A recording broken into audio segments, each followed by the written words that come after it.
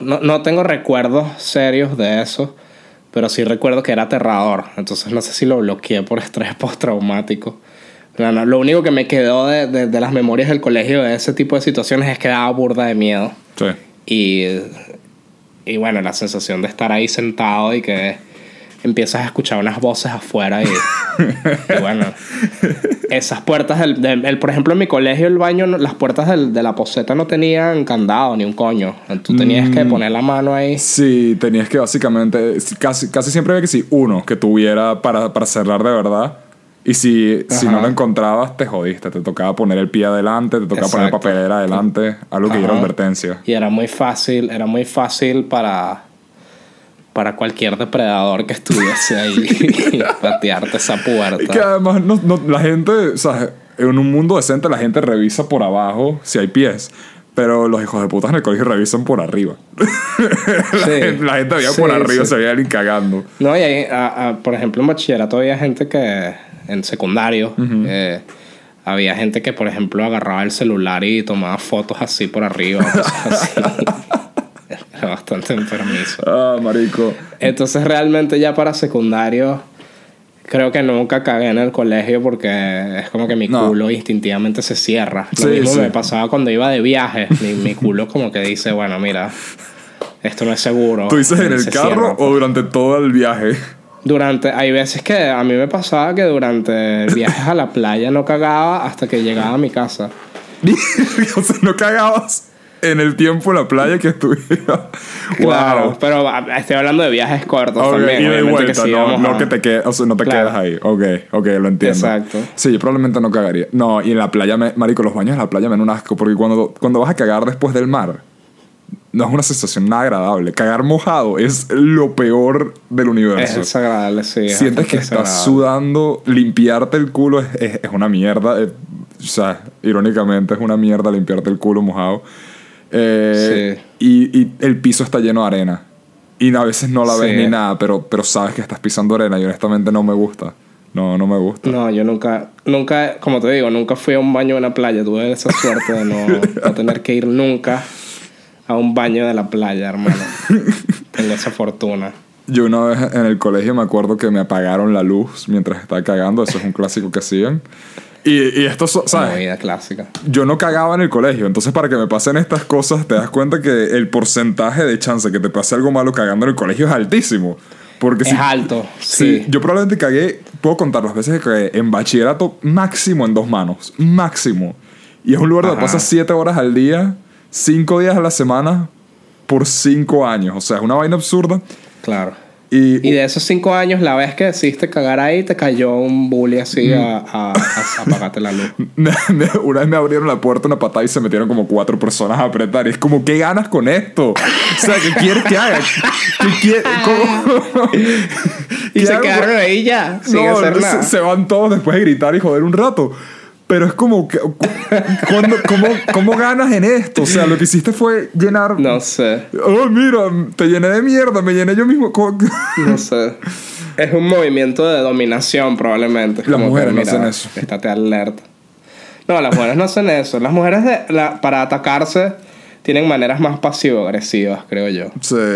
Para no son hacerse...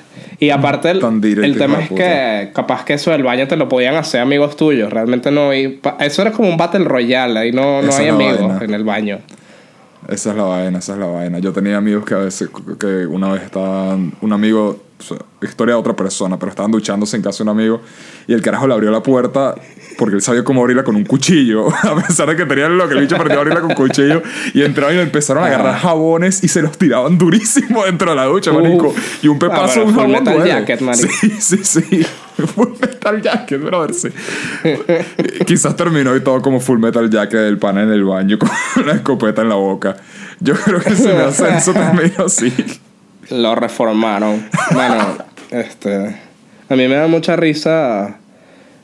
Yo cuando era carajito en preescolar, a mí me dan miedo los de bachillerato, pues. O cuando estaba en primer grado, todo. Veía la gente grande y decía, verga, los de bachillerato. Totalmente. También es porque Disney Channel y todas esas vainas no ayudan, porque siempre el bully es como que de 23 años. Y joder, yo asumí que me iban a hacer bullying por existir. Exacto. Pero más adelante, cuando yo estaba en bachillerato, estaba más grande, hay veces que entraba al baño de primaria, porque el baño de arriba capaz que no podía entrar. Ajá. Y me iba para el baño de primaria. Clásico. Y chamo, eso era como una cárcel. Los carajitos chiquitos me veían y que qué es lo que es y tal. ¿Verdad? Yo te entiendo. No sé si el problema será que somos nosotros, porque de carajito me da miedo los chamos mayores y luego de adultos como verga. Estos carajitos se van a burlar de mí. No puedo hacer nada al respecto si lo hacen. No les voy a pegar. Claro. No. Es más aterrador. Sí. Es como entrar a una favela y hay un niño con una pistola. Es como que tiene 12 años, weón. No creo que sepa usarla y eso es peor. El marido. Porque yo me acuerdo, y también es con las niñas pequeñas. Yo me acuerdo que una vez estaba haciendo una cola con un amigo, comprarnos una empanada y una chamita se nos colea. Una chamita que me dice que si la mitad de mí y yo le digo, hey, no hagas eso. Y la carajita empezó a burlarse de nosotros, marico, y dejarle el pelo a mi amigo.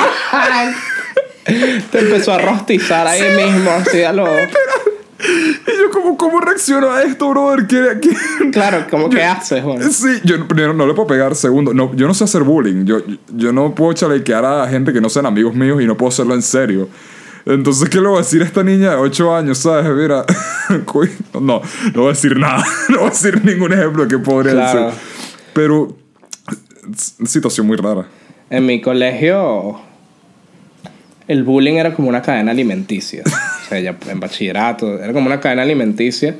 Entonces, yo creo que todos en algún momento hicimos algo de bullying y todos sufrimos bullying. Yo, por ejemplo, a mí me llegaron a hacer bullying. Pero yo probablemente también hice bullying. No lo veía como bullying en ese entonces. Porque yo capaz que a la gente... Yo a veces veía a la gente y no los veía como personas, sino como un potencial para hacer reír a los demás, ¿me entiendes? Entonces como que, no sé, capaz que veía a un gordito gracioso y como que tenía que hacer algo como porque me daba risa. Pero no es porque quería como que herir a esa persona, ¿me entiendes? Entonces capaz que yo en ese momento lo veía como que, bueno, es un chalequeo relajado y tal. Pero capaz que ese carajo hoy día no sé. Capaz que eso lo afectó por el resto de su vida, ¿me entiendes? Y bueno. Si quieren juzgar si Gabriel es bully o no, busquen First Person Stapler en YouTube o busquen Los Deformes. Y ahí decían ustedes si Gabriel es bully o no. Bueno, pero eso ya es cuando estábamos un poquito más grandes, que ya como Entiendo. que no sé, no era era un poquito más maduro. Claro. Eso es mi versión de madurez en secundario. Marico, esos videos yo se los he mostrado a tanta gente. Tipo, tanta gente. Cuando digo, marico, tienes que ver este video que hizo mi imbécil primo. Y aquí todo el mundo se caga de la risa. Ese comedia envejece muy bien. Sí. Es muy estúpido. Es muy estúpido. Pero es silly, marico. Es como... Es tonto y ya, pero no afecta a nada. Sí. Eso era también con mis amigos en secundario. Pero sí tengo que admitir que en algún momento... Nunca molesté físicamente a nadie, ni mucho menos. Pero sí era como muy payaso y a veces eso no... O sea... Claro. Eso no está bien, pues. También es que en Venezuela tienen una visión un poquito fea del chalequeo, pues. Es como que no respetan los límites de la gente. Exactamente. Y eso me he dado cuenta. Y si tienes límites, eres marico. Incluso entre amigos. Es como que capaz que hay un pana que te dice algo así y te jode. Y es como que, mano, ya, cállate, weón. O sea... Pero y si lo dices, no puedes decirlo. No puedes comunicar como que honestamente, mira, hermano, no me gusta que me jodas con él. No, porque además luego te culpan a ti como, marico, lo hiciste raro. Estás tú arruinando el chiste. Claro. Y es como, bueno... Claro, tú eres, ¿cómo me vas a cagar el chiste sobre tu mamá muerta, sabes? Es como que... Sí, literal. Sí. Si no te cagas el chalequeo, eres marico. Pero el chalequeo es que te están diciendo que eres marico. Entonces, como... Okay. Es un Ouroboros, pues, como... Sí, marico, totalmente. Ay, o sea, hagas lo que hagas, tú eres marico. Hagas lo que hagas, siempre vas a ser marico, o sea. Siento que deben haber corrientes filosóficas basadas en esta idea. Yo creo que puedes hacer una En el chalequeo. En el chalequeo y en el Ouroboros del chalequeo en eco. Es una vaina fascinante. Bueno, capaz que los griegos se chalequeaban hardcore, quién sabe. Pero bueno, Platón lo llamaban Platón en joda. Me imagino que era en joda, ¿no? Platón. ¿En serio? Sí, porque tenía los omóplatos bien grandes, supuestamente. Entonces es como que te digan narizón, pues. ¿Qué fue, Platón? Claro. Ay, mira, es mal bullying, honestamente. Si te vas a burlar de alguien porque sus omóplatos son grandes, como de verdad, eso no es un insulto. Pero supongo que verdad, si lo dices con cierto tono, coño, yo creo que me ladillaría después de un rato. Sí. Quizás él también pensaba eso mismo. Y ya, man, ya, coño, no me gusta que me un Platón. Pero porque él se puso el nombre cuando escribió las vainas. Porque se puso Platón cuando escribió. Pero lo que pasa es que Platón no escribió nada. Lo escribió Aristóteles. Entonces... No, era Sócrates el que no escribió un coño. Ah, no, exacto. Sócrates... No, ya va. Aristóteles o Sócrates escribieron todo lo que dijo Platón. O sea, simplemente escuchaban a Platón hablar y ellos lo escribían. Yo lo que entiendo es que Sócrates era un loco que... O sea, él desarrolló su filosofía casi que hablando paja. Como que... Muchos. Piensa que sí. O sea, en realidad la filosofía consiste en hablar paja hasta que llegues a una conclusión. A veces haces paja también. Sí, no, es que yo tengo la República allá arriba y la República es literal que sí, Platón... O es que Platón escribía sobre Sócrates. Quizás Platón hizo la República. Exacto. Sócrates es el del método socrático que te pregunto huevonadas hasta que te hagas el ridículo. Platón muchas veces escribía sobre Sócrates. Entonces, la República es literal Sócrates yendo con un pocotón de viejos que sí, miren... Vamos a hablar de qué es justicia, pues. Y los viejos como, ya. Y Sócrates seguía. No puedes debatir, debate conmigo. Debate conmigo. Literal, era un Ben Shapiro de esa época. Si ese dicho fuese youtuber ahorita, probablemente pondría barro el piso con Eustacio de Atenas. Digamos que, hipotéticamente, yo digo Platón trapea el piso. Con hechos y lógica. Me da risa a veces esos títulos clickbait porque son tan fucking específicos. Es como que Agustín Laje descoñeta, viola y mea encima a una feminista con argumentos. Literal. Que hay que poner con argumentos, pues no. Y yo tuve mi época que los veía. Yo probablemente conocía a Ben Shapiro así, respondiéndole a chamitas blancas esos en títulos universidades. Funcionan. Sí. Funcionan así al principio. Clickbait, es buen clickbait. Pero los latinoamericanos se quedaron con eso, pues. ¿Ah, sí? O sea, se quedaron con los títulos clickbait y marico, casi todos los políticos hacen esa vaina. No los políticos, los youtubers que andan en la política. Ajá. Se lanzan esa vaina, pues. Yo creo que no sigo youtubers políticos en español. Porque, o sea, de por sí en inglés es tan tóxico, no me imagino cómo será en Latinoamérica, en el cesspool que es Latinoamérica. Hay unos que son chill, hay unos que son bien. Pero hay otros que son bastante pesaditos. Es como que... A mí no me gusta mucho estar viendo vainas de política porque me termino encabronando yo solo, ¿sabes? Y es como Marico, que estoy en mi cuarto. Me pasa eso demasiado con Twitter. Yo me doy cuenta que en Twitter cuando empiezo a ver malas opiniones no puedo evitar ver las siguientes. Twitter es demasiado tóxico. Incluso Facebook a veces, que veo panas míos diciendo cosas así en Facebook. Es como que no. Marico, Dios nuestro. O sea... Hay gente que veo como, man... Primero, no estoy seguro de cuál eres tú. Porque tenemos tanto que es como... De verdad, ¿cuál es tu apellido? Pero... Claro. Aquí no estoy revelando ninguna identidad, entonces esto es chill. Podemos mencionar... Todo el mundo tiene tíos. El clásico es que sean tíos los que dicen estas vainas. Pero hay una vaina que es como... por general son tíos. ¿Qué estoy viendo, man? Y también... Sí. Pero en Twitter, por ejemplo, decidí... Ok, ¿sabes qué? Voy a bloquear... El simbolito de la voz con el martillo. Yo puedo bloquear eso en las palabras de Twitter y por lo menos me quito un pocotón de cuentas que no me interesa ver.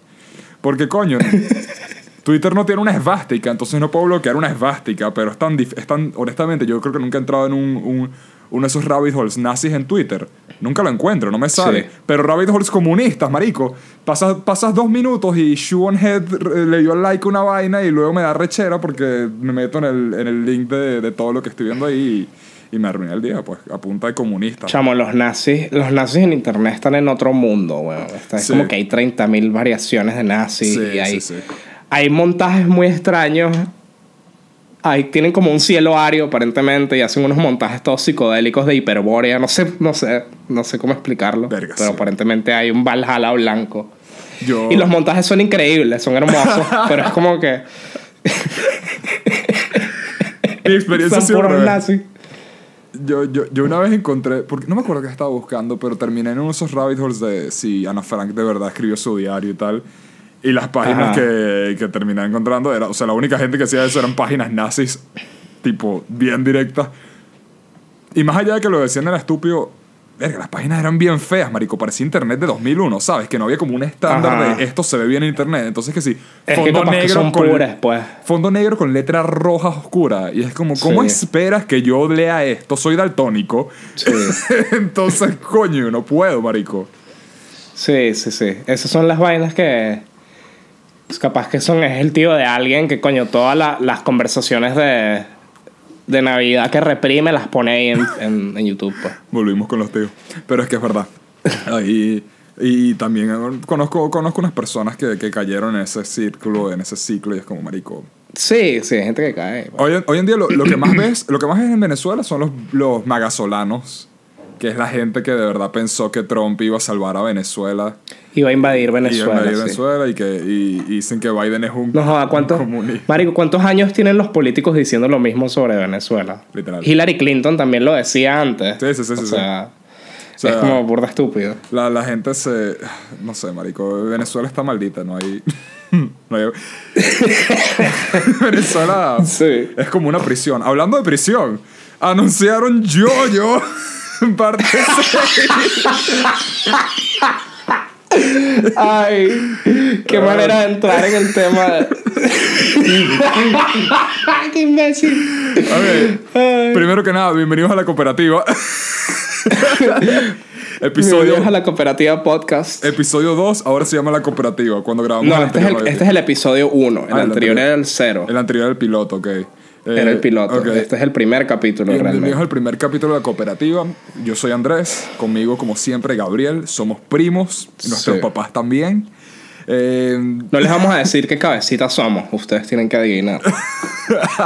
Coño, es verdad. En la portada. Aunque en la primera hay un quote tuyo con tu cara.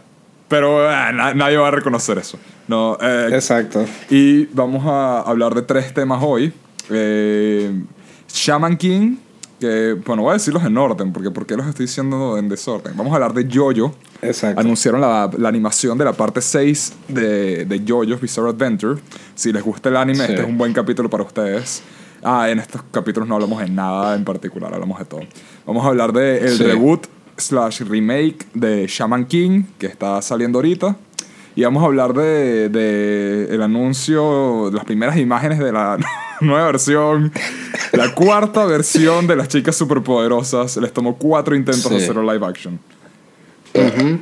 Entonces, vamos a hablar primero de los fans de Yo-Yo volviéndose heterosexuales después de tanto tiempo, porque ahora tenemos a Yolene. La cantidad de memes que he visto de fans de Yo-Yo ahora que no somos gays. Mira, Yolene es un poquito odiada, según lo que me he escuchado por ahí. Algunas personas odian a Yolene. Verga. Pero no sé por qué. No sé si es por el hecho de que es jeva y es como que... Yo creo que hay 3 razones y antes que nada, a mí me encanta Yolene. Y mucha gente también odia la parte 6 por esto mismo. La primera es que la parte 6 viene antes de Steel Ball Run. Y todo el mundo quiere leer Steel Ball Run. Todo el mundo... O sea, Steel Ball Run es que si cuando empiezas a meterte en Yo-Yo, siempre escuchas a la gente hablando, no, marico, cuando animen la parte 7. Entonces cuando llegues a leer la parte 6, tienes ya la expectativa de mierda. Quiero terminar esto para llegar a la parte 7. Exacto, la gente está desesperada leyendo Stone Ocean para llegar a Steel Ball Run. La segunda es que Yolene es mujer y los fans de Yo-Yo... Mira, hay una... no sé por cómo mostrar una lista de los juegos online o los juegos con lobbies donde escriben más the N-word pero con hard R. Así. El número 1 es un juego de Yo-Yo online. El número 1. Bueno, pero no sé. Capaz que... Lo que pasa es que en realidad... No, y O Jolene sea, es un Jolene creo que personaje es más masculina que Giorno. Y también por ejemplo. sí. Y pero es un personaje que ella es burda de bratty. ¿Cómo sería eso en español, coño? Ella es muy como malcriada. Pero tiene Sí. alto desarrollo. Jolene para el final del manga es una vaina rechísima. A mí me encanta esa jeva. Jolene es como un Yotaro mujer. Es parecida a Sí, Yotaro. es como Yotaro, que Yotaro pasa de ser un huevón serio a, coño, cuando ves a... A ser un huevón serio, pero con estrés postraumático. ¡Ay, coño de la madre! Yo vi una imagen que un chamito que lo están entrevistando por una vaina y decía, hablando de su hermana, she has PTSD, post-traumatic Down syndrome or something. Síndrome de Down post-traumático. Pero la parte 6 de Jojo a mí me gusta burda. Yo pienso que es que sí, underrated y todo cuando ve las conversaciones, especialmente marico con Pucci como villano, ese carajo es increíble. Me gusta burda el drama de esa parte, las peleas son arrechísimas en muchos momentos y... Mira, a mí Jolene no me parece tan colorida como los demás Jojos. Okay. Más que Giorno y que Jonathan sí. Pero los otros pero sí me parece que por donde voy, porque no he terminado Stone Ocean, tiene las mejores peleas, creo. Tiene peleas muy, muy buenas. Sí. Y son súper violentas. Sí. Aparte de este punto ya el escritor como que tiene más clara la lógica interna de su vaina. Esa es la vaina también. Entonces juega mucho más con eso y crea como peleas muchísimo mejor estructuradas y más entretenidas, pues. Y el arte además en esa parte, los diseños son arrechísimos, marico. Es una... para estar hecho en una prisión hay burde de variación dentro de todo, en los lugares que usa y en este como que empezó a liberarse un poco más de los personajes secundarios, tipo el carajo dijo voy a dibujarlos como me dé la gana. Entonces tienes que ser el abogado de Jolene. Exacto. Es una especie de hombre cabra burda de raro y no tiene nada que ver con nada. Pero hay como personajes que parecen duendes y simplemente los hace. Es muy cochino. No sé si hay una metáfora o algo, pero... No sé, porque la parte 7 empieza él decidió. así. Sí, la parte 7 empieza así porque tú sabes que Jojo empieza con un estilo visual una parte y termina básicamente con otro y siempre con otro peo totalmente distinto. La parte 7 empieza burda parecida a la parte 6 y mientras sigues la parte 7 la gente normal se ve normal, no parecen los personajes raros de Araki. Pero en la parte 6 por alguna razón eso es lo que decidió cambiar y coño, no sé, pero la historia es burda, interesante, me gusta burda como usan a Yotaro en la parte 6 y estoy emocionado por ver a Weather Report animado porque ese pana tengo un crush muy extraño en Weather Report y creo que es su sombrero. Sí, ese dicho es genial. Su sombrero de los picapiedras me gusta burda. Es el que tiene en el club, marico. Es un diseño muy loco. Sí. No lo entiendo, pero me encanta. Te lo juro que para mí y aparte si no es por ese bueno, no quiero spoilear. No quiero spoilear porque ahora... Buen punto. ¿Por dónde vas tú? Es difícil ver Jojo. Empezar a ver Jojo es difícil. Sí. Porque el primer Jojo no es representativo de lo que es toda la serie. Tiene cosas. Es otro peo. El primer capítulo de todo Jojo es bien bueno para introducir porque tienes a Dio siendo un loco y mata a un perro. Y es como que te da una idea de la parte bizarre de Jojo, pero luego se pone como medio aburrido hasta que parece llegas al... Fist of the North Star. Literal, un rato. Jonathan es idéntico a Kenshiro. Ajá. Es un copia-pega casi. Pero luego llega... Pero más noble. Exacto. Pues. Pero el final de la primera parte de Jojo es como mierda. Así terminó esta vaina. Coño. Ok. Sí. Vamos a spoilear la primera parte de Jojo. Exacto. Son que si 6 capítulos, todo el mundo se salta de la primera parte. Podemos hablar por lo menos del final, ¿no? A nadie le importa. Sí, podemos hablar de... Aparte la gente se lo salta. Sí, pues. sí. Que a mí me parece que esa gente no tiene bolas. No, o sea, la gente que se salta en la primera parte de Jojo tienen el pipí chiquito, pues. Totalmente. Micropene, diría yo. Micropene. Un pipicito. Sí. Jonathan muere. Y honestamente es un momento burda de dulce. Es un momento burda de dulce. Abrazando a Dios. Y es como, ok, esta serie tiene más bolas de lo que esperaba. Y en la parte 2 te dan... Sí, Jonathan muere. En la parte 2 te dan el fake out porque piensas, verga, ¿será que Joseph también va a morir? Verga, todos los yoyos van a morir. Joseph es el mejor yoyo, ¿verdad? A mí sí, es mi favorito. Joseph es increíble. Mientras más viejo me cae mejor. Sí. Como que a medida que va envejeciendo se vuelve más interesante. Al principio me encanta porque es Bugs Bunny. O sea, literal es un personaje de Looney Tunes con poderes. Sí, exacto. Una cosa que a mí me gusta de JoJo es que cuenta la historia de un lineaje familiar, pero no lo hace súper lineal, sino que siempre toma un camino inesperado. Es como 100 años Uno de pensaría, soledad. bueno, es el hijo, el nieto y tal. No, sino que es el hijo, pero después el sobrino del hijo, Del cacho. porque le montó cachos o tal. Entonces, como que siempre busca la manera de tomar un camino inesperado en la manera que te representa el árbol genealógico de la familia Joestar. Marico, es que la parte 5 es el hijo porque la mitad del cuello para abajo del enemigo de la primera parte es el protagonista de la primera parte. Y esa parte del cuello para abajo tuvo... O sea, es una vaina absurda. Exacto. Pero funciona burda bien. Y es verdad lo que tú dices. O sea, yo es como 100 años de soledad para gente que juega Dance Dance Revolution, ¿sabes? Es como... que hoy en día es Friday Night Funkin'. Ajá. para eso. Porque ahora son tan vagos que tienen que usar una mano nada más. Marico, totalmente. Pero yo es lo máximo. No hay nada, eso sí. Una de las mejores experiencias de anime es empezar a ver o a meterte en JoJo y empezar a buscar y empezar a ver, nada más ver los títulos de las partes de JoJo. Es como Diamond is Unbreakable, ¿qué coño es esta parte? Y empezar a meterte con aparte eso. Aparte las referencias a la música constante. Llega un punto que ni siquiera te das cuenta. Tipo, hoy, estoy leyendo en la parte 7, lo lees y es como hay un bicho que se llama Jimi Hendrix, pero escrito con Y. Y es como... mi cerebro ya está tan acostumbrado a eso en JoJo que ni siquiera computa que es una referencia a Jimi Hendrix. Es como... a Jimi Hendrix. Se llama Jimi Hendrix, ¿ok? Y... a Clint Eastwood le gusta JoJo, ¿tú sabías eso? Sí, ¿no? ¿tú has visto la pose de él haciendo la pose de Yotaro? Sí, porque Yotaro está basado en El hombre sin nombre. Ajá. Y Clint Eastwood aparentemente es fan de JoJo. Me imagino que algún pana le dijo, mano, hay un personaje basado en ti. Verga, pero no sabía que era fan de JoJo. Es fan de JoJo, creo que tiene una foto con Araki. Tiene la foto con Araki, pero no sé si no sé, es que no me imagino a no, eso lo vi en una noticia. Con su cara rechera. Lo vi en una noticia. Si tú lo googleas, Clint Eastwood fan de JoJo, vas a ver Clint Eastwood es fan de JoJo. Yo creo que... ¿Quién sabe? Capaz que lo cruzas y le preguntas y dice que... Oye, Clint, ¿cuál es tu grupo favorito de JoJo Boys? ¿A ti te gusta el de la parte 5 o prefieres la parte 4 que sabe más Slice of Life? ¿Cuál es tu JoJo bro favorito? Si tuvieras un stand, ¿cómo se llamaría?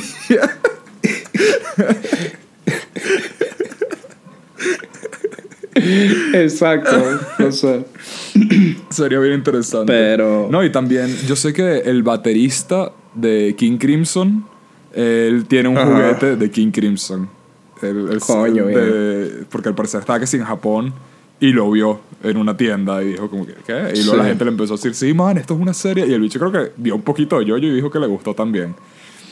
Y bueno, Billie Eilish también supuestamente se volvió como fan de JoJo porque se parece a Jolene. Exacto, hay una teoría de y me parece que esa teoría tiene burda de sentido, marico. Tú ves las fotos de Billie Eilish y la caraja tiene el pelo de Jolene. Es el mismo fucking pelo, es la misma mierda. Tiene los dos buns y los colores mezclados. Ajá. ¿A ti te gusta Billie Eilish? Nada más escuché el hit ese que Bad hizo Guy. y después no la seguí escuchando. No sé. A mí no me gusta mucho el pop, Entiendo. entonces por ahí no me meto mucho. Aparte es como que no sé, se me hace tiene tanta pinta de carajita malcriada que de pana que no sé, como que la pinta que da es una de las cosas que me hizo no querer escucharla en primer lugar, y también su música al principio no me parecía muy buena, pero ella es bien fina, tiene canciones bien finas. Hay un culto, el culto es una ladilla. Hay un culto muy arrecho alrededor de ella y eso a veces me aleja del artista. Yo sé que es burda de chimbo eso, es hipócrita y chimbo, pero la verdad es que el culto que hay alrededor de ella como que... Y que se formó como en 2 meses cuando pegó esa canción. De repente todos sabían todo sobre esa jeva. Entonces como que eso me alejó un poco de... Y es una... Pero también es que, al final del día también es que quizás somos muy hombres y muy viejos para ella. Tipo, al final su fanbase son chamas adolescentes. Tipo, nosotros teníamos nuestros fanbase de chamos adolescentes en nuestra época. Es exacto, como, ¿sabes? Exactamente. Yo entendería por qué una chama de 24 años me vería a mí a los 15 escuchando Slipknot y diría que ¿por qué? Tiene 8 miembros. Tiene como 4 bateristas. ¿Por qué? Uno toca literal que sí. una basura. Porque ese que payaso no se le oye. está pegando a un tambor que parece un basurero. Exacto. Tipo, ¿cómo justifico también Billie Eilish no es arte? Anyway, voy a ver el video de Pussy de Rammstein y voy a fingir que no es el porno ella y listo. Exacto. Pero yo, bueno, sí, de la parte 6 de Yo-Yo, marico, estoy emocionado. Todas las partes de Yo-Yo animadas me han gustado burda. Especialmente la parte 5, mucha gente dice que es mejor ver la parte 5 que leer la parte 5. Y sabes, cuando el manga original salió hace como 20 fucking años, tienes tiempo de ver qué vale la pena cambiar y qué vale la pena mejorar de la parte. Exacto. ¿Cuál es tu parte favorita en general? Mi parte favorita es la 4. Porque tú eres un tipo serio, porque la parte 4 es increíble, marico. La parte 4 es... Aparte es muy...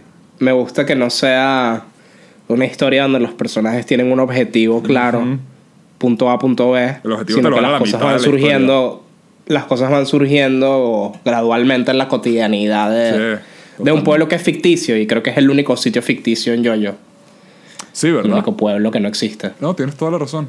O sea, porque los demás son que sí en Miami. Exacto, Brasil, la parte 6 la prisión no existe, pero es Florida, pues. Es Florida, pues. Y hay cocodrilos y hay vainas raras. Pero es verdad. En cambio, acá es un pueblito ficticio con el japonés que parece cielo gringo. amarillo, con las árboles morados y no se siente raro. Hay gente que dice, tiene su propia estación de radio. Se siente entonces burda toda fino. Esa construcción me gusta mucho. Sí, vale, conoces tantos personajes. Y de hecho me hubiese gustado que lo explotaran un poquito más. De hecho me gustó mucho el spin-off que hicieron para Netflix, que es la de Rohan. La de Rohan, no sé si la has visto. No la he visto todavía. Está muy buena. Sí. A mí me encanta Rohan. Rohan es alto personaje. Rohan es genial. Es cool, es cómico. El diseño es probablemente y de los es mejores. Caótico neutral. Sí, por definir. Totalmente. Es caótico neutral. Pasó definitivo. de Chaotic Evil a Chaotic Neutral. Y ese es un buen desarrollo, en mi opinión. Hizo... Sí. A ver, villano favorito. Pero si tu parte de 4 es la favorita, voy a asumir que Kira, porque eres un tipo serio. Kira me gusta mucho. Diablo es un huevón. Diablo me parece un huevón. Es más, me pareció que el Doppio, el personaje, su otra personalidad, es más valiente que Diablo. Sí, vale. Diablo es un cobarde. Pero tuvo la peor muerte de todos, en el sentido de que es probablemente el que más pagó por sus pecados. Sí. Y bueno, Dio es genial, pero también Dio me parece muy caricaturesco, lo cual hace que sea genial al mismo tiempo. O sea, eso lo hace fino. Pero te voy a decir que cuando llegué al final de la parte 3, esos últimos 4 capítulos desde que consiguen a Dio, el hype que tuve fue una vaina del otro mundo, marico. Yo estaba cagado cuando Polnareff empieza a caminar y empieza luego a bajar las escaleras al mismo tiempo. Y dije, mierda, ¿qué está pasando aquí? Sí, toda esa pelea es brutal. Sí. Aunque esa pelea con Yotaro, se pone como psicodélica. Es como... Empiezan a doblar mucho la lógica de ese mundo. Pero me gusta. Yo se provoca un infarto a sí mismo. Me encanta y se agarra el corazón. Demasiado recho. La parte Pero spoileamos media saga. Sí, bueno, ¿qué se hace? Pero bueno, los que están entendiendo esta conversación ya lo han visto, y los que no la entienden, o sea... Pucci también es alto villano, pero tú no has llegado todavía, creo que al final del manga, y ayuda mucho lo después. Funny Valentine es altísimo villano en la parte 7. Es probablemente ahí con Kira. Sí. Y de Jojo favorito, para mí creo que es Joseph, y de segundo una mezcla ahí entre Jotaro y Jolene y Yosuke. De primero en verdad Johnny, pero a mí me gusta, parte 7. A mí me gusta Joseph cuando ya está más viejo, o cuando está en la parte 3, digamos. En la parte 3, ese es mi Joseph favorito. Ese Joseph es excelente. Y creo que Jotaro es como mi más favorito. Me parece demasiado genial. Es icónico, y cada vez que sales como bien, me cuadra que esté en las otras partes, porque se siente una buena continuidad tener antes Joseph salía en la parte 2, 3 y 4, y luego tienes a Jotaro saliendo en la 3, 4 y aparte 5 y 6, hay elementos de la personalidad de Jotaro que tú no ves en la serie. Porque hay una parte cuando un carajo se disfraza de Jotaro, como que se cambia la cara. Entonces está como en el carro con los convives, y Polnareff le dice: Yo, lánzate el truco ahí que haces con el cigarro. Y es como que tú piensas, mano, un carajo como Jotaro haciendo trucos con cigarros. Es como que hay elementos de él que tú no ves en la serie, pero te haces una idea del tipo de carajo que es. Capaz que es un carajo burda de pana. Total. Pero Y es frío, pues. En la parte 3 hacen eso también, ese desarrollo que no ves cuando van a... En un momento están debajo del agua y van a salir a bucear y Kakyoin y Polnareff hacen como un saludo burda de raro que tenían ellos los dos, que se nota que en algún momento habrán tenido que inventarse un saludo especial. Un saludo a toda la vida, sí, como que tienen rato haciendo ese saludo, ¿sabes? Esa vaina me gusta burda porque es mierda. Entonces esas vainas que tú ves, ajá, es como que ves que tienen una relación armada que tú no ves, pues. Totalmente. No ves esa interacción. Totalmente. Entonces eso me gusta mucho de Yotaro. Tiene como cosas que tú tienes que intuir. Uh-huh. Por ejemplo, el hecho de que es un papá burda de ¿cómo se dice? Es un mal papá, básicamente. Exacto. Es súper distante como papá, pero él tiene una motivación. Uh-huh. Y también el hecho... Sí. No, dale, termina tú con eso. El hecho de que se hace convive de Koichi, por ejemplo, uh-huh. Y muchos tienen la teoría de que es porque proyecta a la... ¿Cómo es que se llama? El que tenía el stand ese que es verde. Kakyoin. Entonces dicen que él proyecta a Kakyoin en Koichi, por eso se lleva también con él. Verga. Entonces me gusta que haya como toda esa especulación alrededor de ese personaje. Entonces eso lo hace como más interesante para mí. Hay mucho fanart de que hubiera pasado en las siguientes partes si Kakyoin seguía vivo. Entonces la gente tiene hasta su diseño sí. De Kakyoin vivo que tiene que ser unas rayitas en los ojos y es burda. En Morio y vaina. Ajá, y cuando ves esos fanarts es como... Verga, ojalá... Verga, que spoiler, además acá... Ahí sí nos lanzamos haciendo spoiler. Sí, pero ahí nos lanzamos un papá spoiler. Hablando de muertos, Shaman King... Ese no fue el mejor. Bueno, Shaman King es un sucesor de Jojo en parte. Tiene muchas cosas parecidas a Jojo. Es un concepto similar. Lo que pasa es que es más para carajitos, pues. Sí. ¿Tú lo veías en Fox Kids? Sí, pero tengo recuerdos muy... También yo. Muy vagos. Me acuerdo que era oscuro. Para el estándar de Fox Kids, ¿sabes? En comparación a Digimon. Oscuro. Porque todo el peor es que veías... Digimon era un poquito oscuro también. Digimon también, especialmente Digimon 3. Digimon Tamers es burda de oscura. Sí. Pero Shaman King exagera todo el pedo, que todos estos son fantasmas. Es pura gente muerta con la que estás lidiando. Y habían posesiones y tal. Y la serie como tal, el mood siempre era que sí, de noche...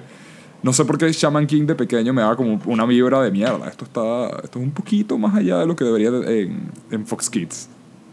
Uh-huh. El protagonista parecía un sociópata porque siempre se estaba riendo. Era como era como creepy, marico.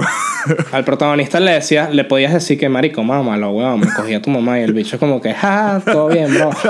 Es como que, mano... Coño la madre. Y eso sí, marico. Es como demasiado alfa para un protagonista. Totalmente. Como que no le importa. El bicho es nada. demasiado relajado, honestamente.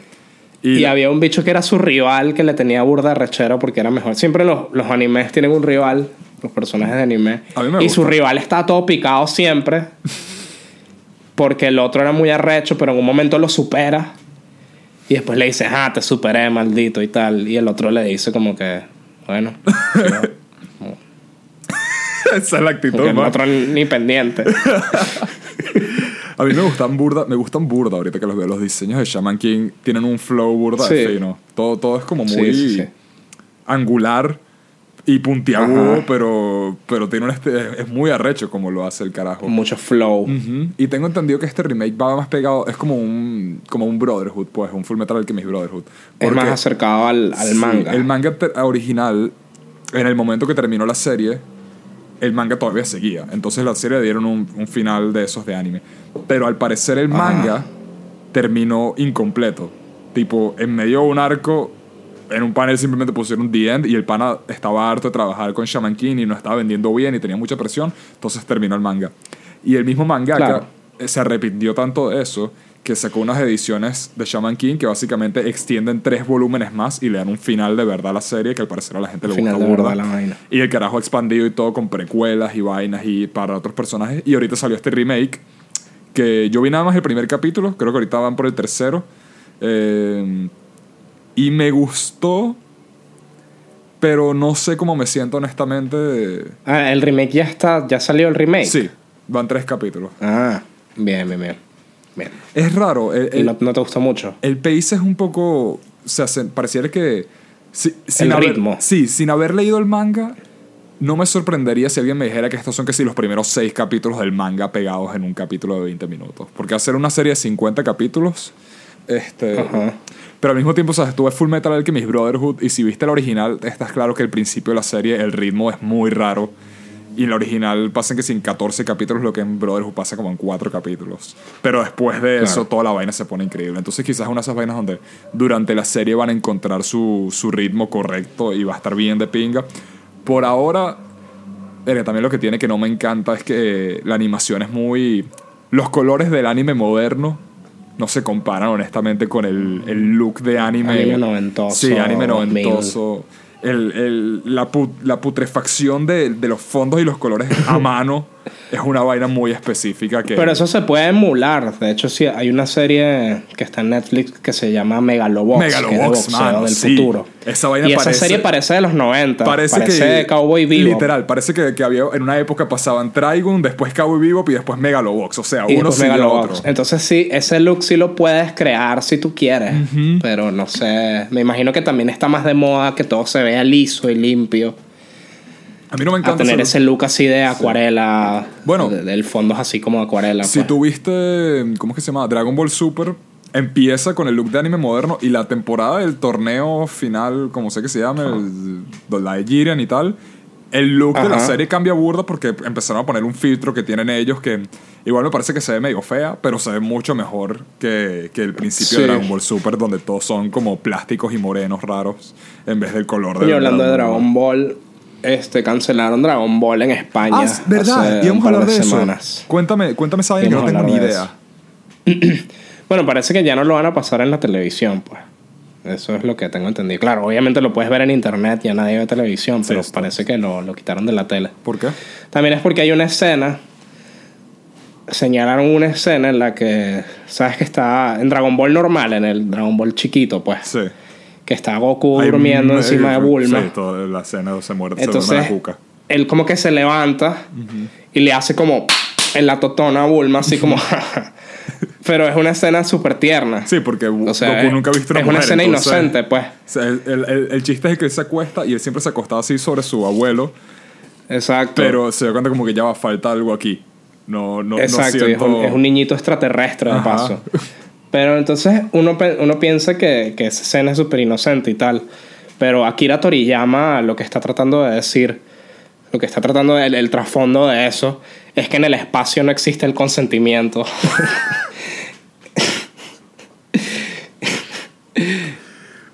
Y que nadie puede oír tus gritos en el espacio. Entonces eso es lo que... Por eso cancelaron Dragon Ball. Ya, pero en serio... Porque Akira... Cuando dices que cancelaron esas cosas, que lo cancelaron tipo hashtag cancelemos Dragon Ball, o dices que de la verdad no van a pasar en la tele. Tipo pues. Que en la tele ya no lo van a pasar. ¿Y por ese momento? Por esas vainas, porque sexualiza a Bulma y vainas pero así. Si vas a tener que quitar Dragon no sé Ball... si cancelaron también Dragon Ball Z, pero... Sí, vas a tener que cancelar porque todo Dragon el Ball anime. Z...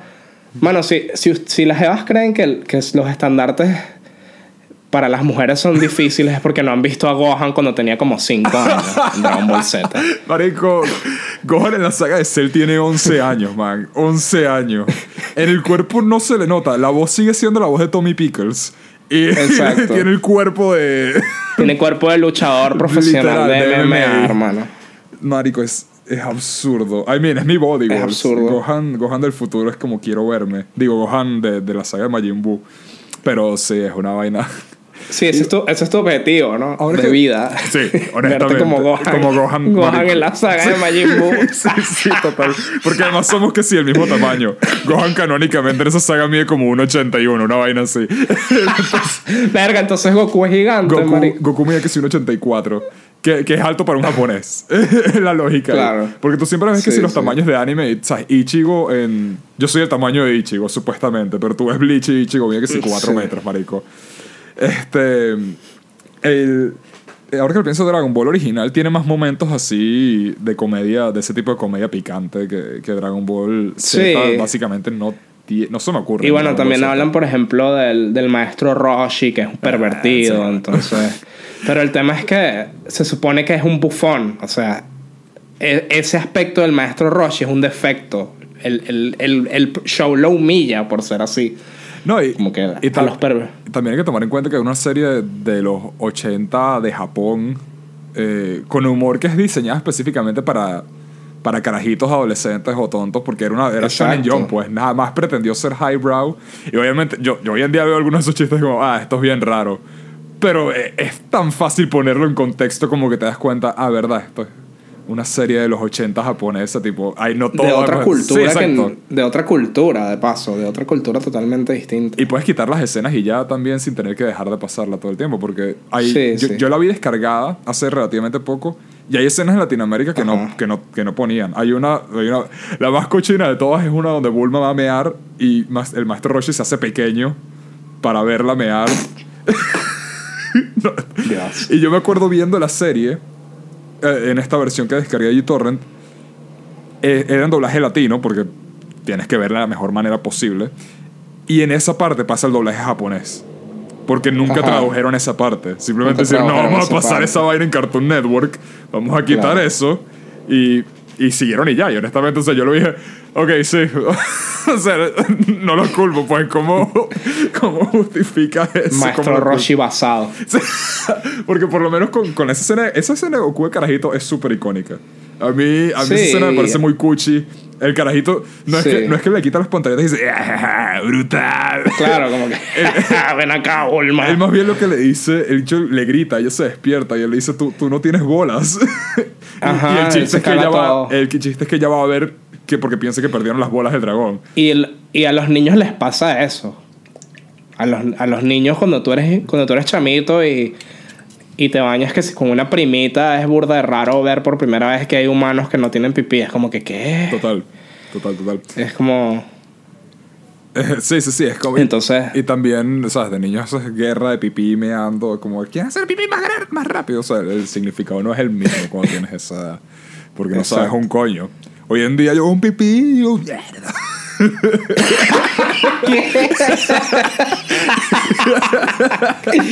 ¿Qué? Jamás le he dicho un pana mío, bro, guerra de pipí, pues, a las 4.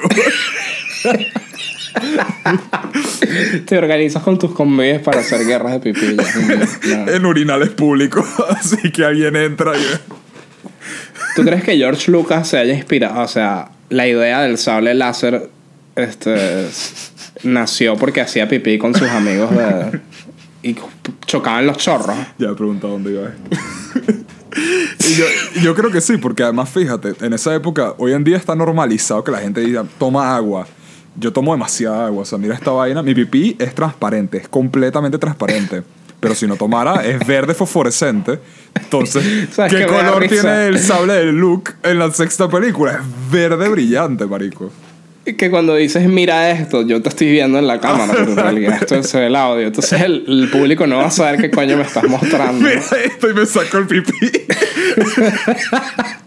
Ay, coño, la sí, yo también tomo bastante líquido, agua, lo que me cruce, y también estoy meando todo el fucking día. Todo el día. Entonces, es patético. Bueno, no sé si es un detalle que la gente tendría que saber, pero bueno, es un detalle que ahora está. El podcast empezó con nosotros hablando de cagar en el colegio, entonces tiene sentido que eventualmente, como un Ouroboros, vuelva al tema. Pupu Pipi Podcast. Ese es el nuevo nombre. La pupulativa. Pupu Pipi Podcast. Bueno, no hablamos mucho de Shaman King, pero creo que porque al parecer los dos sabemos muy poco de Shaman King. Sí, yo no sé casi nada, pero es porque, como te digo, tengo recuerdos muchas de las series arrechísimas que yo veía, que sí, Shaman King, Medabots. Había una fucking serie de Kirby también, no me acuerdo de casi nada. El pana que hizo la canción de Metabots, creo, no estoy completamente seguro, pero suena idéntico al que canta la de Rocket Power. Y es el mismo tipo de canción. Es verdad. Vamos a la robo batalla, nunca falla. Ese opening es una mierda. El peor opening de anime de esa época. Sí, es verdad. Vamos a tener que la de Beyblade decía una vaina increíble. La de Beyblade es arrechísima. Esa canción es brutal. La de Beyblade es increíble. Ahorita no me acuerdo cómo iba, pero esa canción es inspiradora. Es de esas buenas para trotar. Ajá. Esa que si la de Pokémon Yoto. Pokémon Yoto es sendo opening.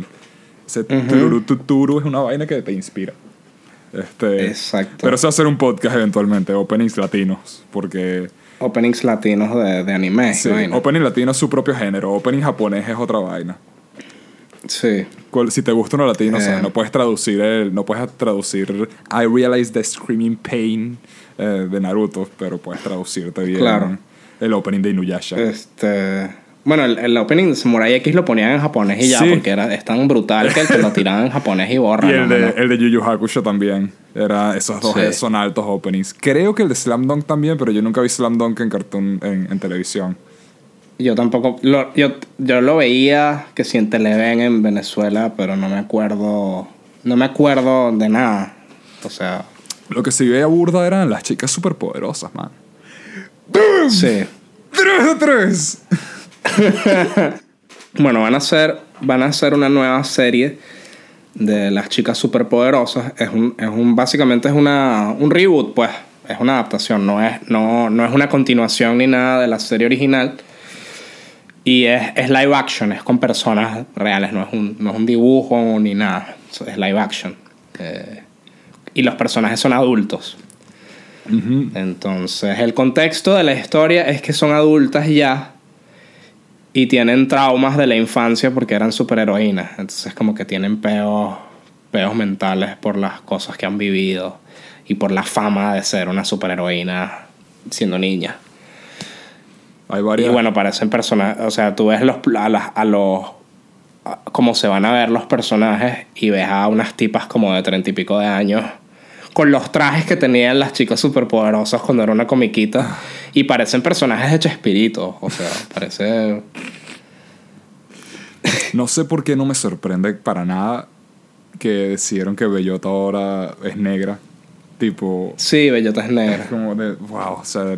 Sí, obviamente la van a hacer así. Me parece raro que no hayan usado Bombón, porque ellos tienen una vaina con los pelirrojos. Uh-huh. Sí. Tienen una vaina rara contra los pelirrojos. Yo creo que se dieron cuenta y dijeron, verga, no nos pueden descubrir.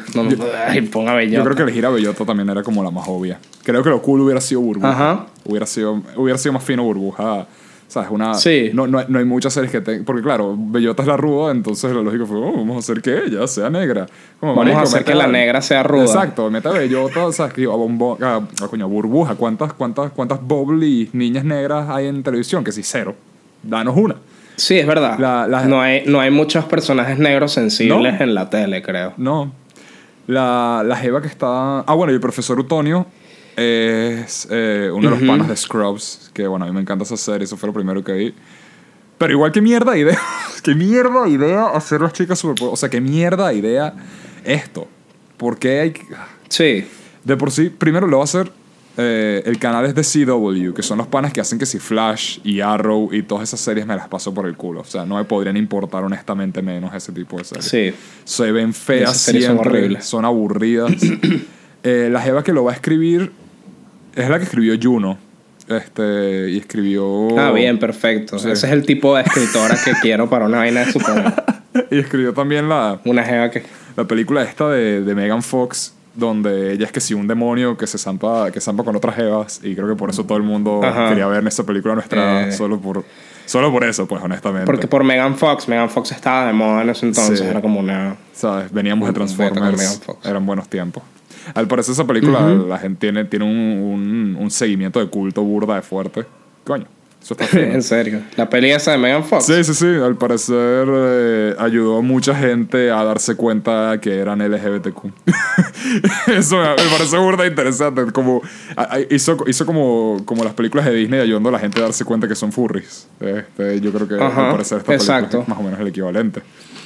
Yo creo que Space Jam ayudó a muchos furries a entenderse su propia mentalidad. Quizás por eso tanta rabia con lo de Lola Bunny, porque es como, ¿cómo me van a quitar a lo que me creó?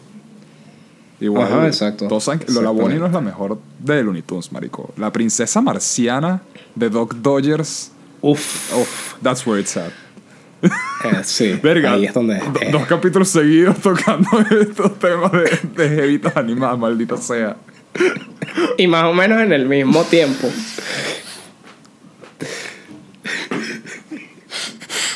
Más o menos en el mismo tiempo del capítulo.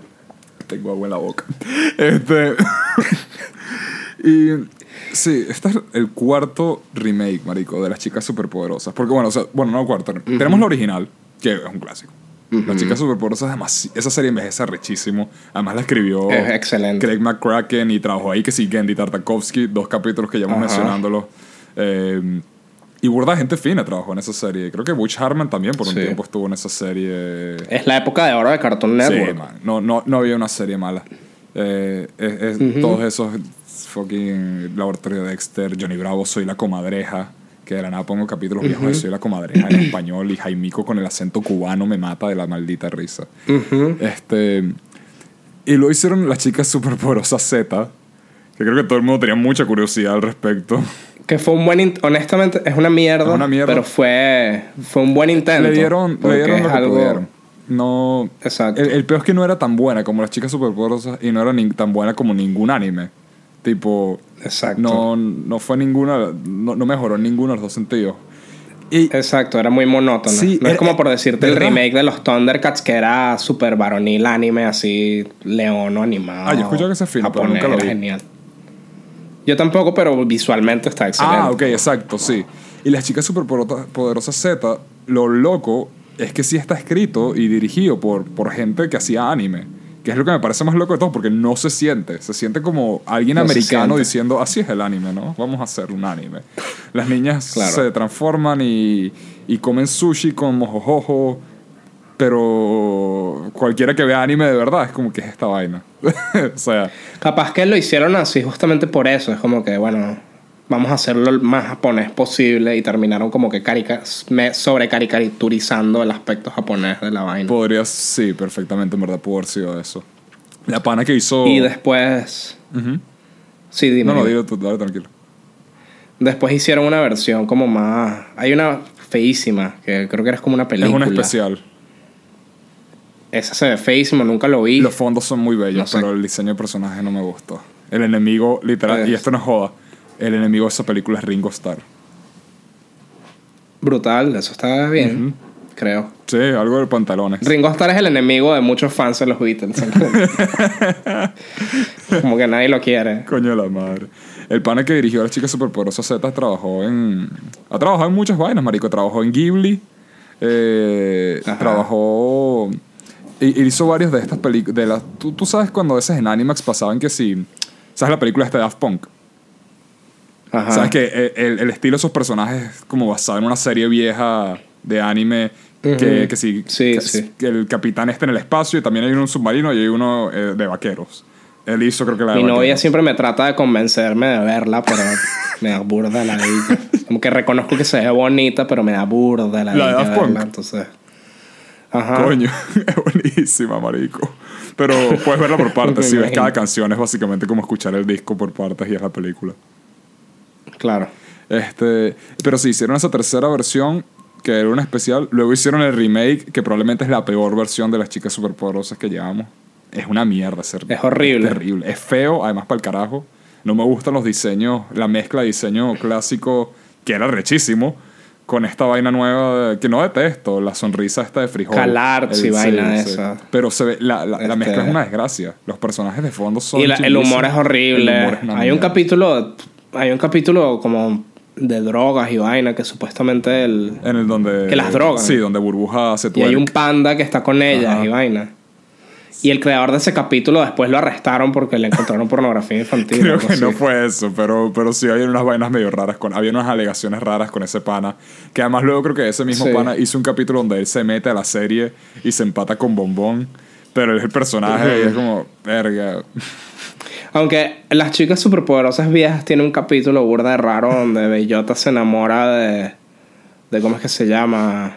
Uno de los de la banda Gangrena. Ajá, sí, pero eso en realidad te lo pintan como algo malo. ¿Sí? Es como que el de la banda Gangrena la manipula para sus fines, pues. Entonces, es un capítulo sobre... No te lo pintan como... En todo caso, envejece Ajá, burda de bien. grooming. Es un capítulo sobre... Exacto. Sobre una chama empezando a hablar con su youtuber favorito. y termina como termina, de verdad. Lo cancelaron por Discord. Salieron las conversaciones de Discord. Y el personaje se parece a Dross. Así que si sale una vaina loca con Dross, las chicas superpoderosas Marico, lo predican. 2 capítulos también hablando de Dross. Ya estamos empezando para poder crear un bingo del podcast. Ajá. Ese pana, además, eventualmente salió en Gorilas. Ese pana luego lo convirtieron en canon, Sí. en canon de Gorilas y eso me cuadra demasiado. Bajista de Gorilas. Sí, genial. Snake creo que se llama. Y ese remake fue una mierda, no daba risa. El opening es medio fino, por lo menos los visuales son finos, pero aparte de eso no cuadra, man. Y ahorita quieren hacer esta versión, pero es que, salud. Una parte es la muerte ya de la cantidad original, la cantidad de remakes que estamos haciendo de todo. Además de series que no tienen que no necesitan, porque te lo acepto el de Samurai Jack, porque Samurai Jack terminó en un cliffhanger, básicamente. Fue una continuación. Exacto, eso. fue una quinta temporada arrechísima. No era un remake. Fin, ya, suficiente. La película que salió de Hey Arnold de la jungla, la entiendo perfectamente porque la serie de Hey Arnold terminó con Voy a encontrar a mis papás. Y la serie iba a terminar con la película y la cancelaron. Porque... yo no la vi. Yo no vi esa película. Tengo que decirlo, me pegó... Y bueno, la Invasor Sim dicen que es excelente. Y está hecha para los Y fans. es otra serie que, o sea, Invasor Sim tuvo 2 temporadas y la cancelaron en medio de la tercera. Iban a hacer una nueva y la cancelaron porque era una serie muy cara de hacer en esa época. Entonces son... Claro. Pero, marico, las Chicas Superpoderosas fueron 6 temporadas. Tipo, la última temporada de las Chicas Superpoderosas, las últimas 2 o 3, en verdad, no son tan buenas como las primeras. Es una serie que tuvo más que suficientes capítulos y no hay mucho más que le puedas sacar. Sí. Especialmente hoy en día que hay tantas vainas de superhéroes y es tan fácil conseguir... ¿Sabes? El chiste de que son 3 niñas que se caen a coñazos es bien fino. Pero hay muchas cosas que te pueden dar eso mismo ya hoy en día. Es como imagínate que hubieran cancelado South Park y ahí trataron de hacer un remake de South Park. Es como, ok, niños diciendo groserías, ya entiendo. Donde son grandes y tienen depresión. Bueno, eso sería otra cosa. Y ahorita tratan de hacer de nuevo otro remake, pero ahora es serio y son mayores y es como, ok. O sea... Es como que Hollywood cree que ponerle una psicopatología al personaje es el equivalente de hacer una buena historia. Literal, marico. Es como con Steven Universe que hicieron la continuación. Es como que Steven tiene depresión. Y pasas toda la serie viendo que Steven más bien se la está tripeando. Pero ahora Steven tiene estrés postraumático y depresión. Es como que no... Ya va, ¿de eso trata Steven Universe Future? Sí, tiene depresión. Verga. Coño, yo nunca... No sé si trata de eso, pero sí recuerdo ver videos en títulos de videos en YouTube y que Steven tiene depresión. Y vi un video de como... Hay un carajo que se llama Cordura Artificial, creo. Okay. Que hace reseñas de vainas o habla de filosofía y ciertas cosas. Y entonces habla de Steven Universe y se estaba quejando del Steven Universe Future. Que mucha gente le decía y que... Es que a ti no te gusta porque tú nunca tuviste depresión. Y el carajo como que sí he tenido depresión. Pues no, ¿qué tiene que ver, man? Si tuviste depresión, a juro te gusta algo con depresión. Esa es la lógica. Exacto. Imagínate... Ese es un flex burda de raro. O sea... Man, es un flex burda de raro, es pero raro te aseguro de que hay gente que lo usa como flex. Te aseguro, o sea, no me cuesta nada creer que hoy en día haya gente... Porque la depresión ahora es una aesthetic para mucha gente en internet, marico. Desde hace un tiempo ya. Sí, sí. También es que... Hoy día también tener un peo mental es como un pase libre para hacer una basura. Como que puede ser una mierda. Entonces la gente siempre lo usa como excusa para hacer una mierda, pues. Totalmente. Y lo cierto es que en esta época es común deprimirse y es común tener ansiedad. Sí. Son algo natural del cerebro, pues, en parte. Totalmente. Entonces es como que no tienes un pase libre para hacer una basura si tienes depresión o lo que sea, pues. Creo que casi todos pasan por eso en algún momento de sus vidas. Ya sea el trabajo, la familia, los amigos, o sea, las relaciones interpersonales, todas esas cosas generan mucha incertidumbre y cosas que coño, te pueden meter en un hoyo bastante feo. La mayoría de la gente que hace cosas mierdas probablemente tiene mucha mierda encima también, o sea... ¿Sabes? Sí. No puedes escuchar la historia de un asesino serial donde no cuenten su infancia y en su infancia que si lo violaron y lo golpearon y la mamá lo dejó en adopción. Tipo, tú escuchas la historia de Charles Manson y es como mierda, qué chimbo que Charles Manson pasó por eso. Pero al mismo tiempo no me da lástima, marico, nada de lo que ¿sabes? no hay ningún asesino serial que haya sido como que, bueno, creció y jugó Call of Duty durante toda su vida y después decidió... Todavía. El asesino. Bueno, había un bicho que se burlaban burda de él en 4chan, que era el asesino de Mi Pequeño Pony, que era un bicho burda fan de Mi Pequeño Pony, Danny Phantom, y agarró 2 escopetas ese y no se metió fue en un el pana supermercado. ¿Sabes que Danny Phantom tenía una jeva fantasma rockera? Amber creo que se llama. Ajá. Y él que sí tenía... Bueno, él estaba enamorado de ella y él se mató diciendo que quería estar con ella en el cielo, ¿no?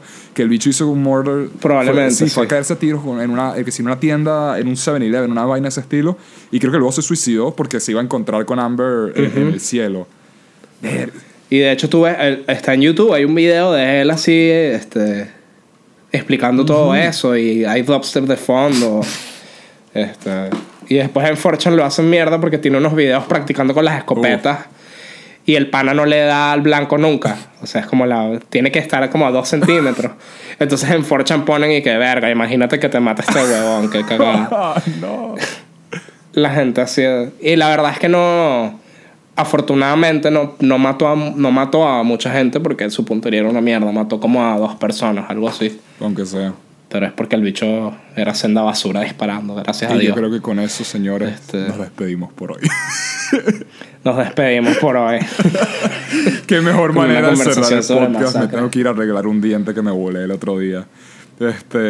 Ajá. Pues, coño, no tenemos un outro. Lo más lógico que podemos decir es síganos en nuestras redes.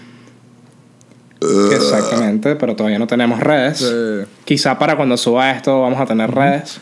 Síganos si quieren, sigan mi canal personal de YouTube. Voy a empezar a subir videos ahí algún año.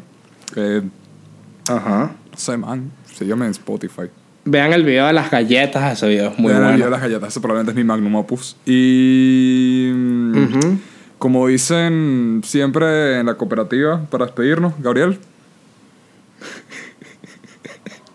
No sé qué coño quieres que diga, hermano. Me puse nervioso y todo. Como que verga, es mucha responsabilidad. Normalmente terminamos así casual y ya, pues, y suena la trompetica y yo, y ya.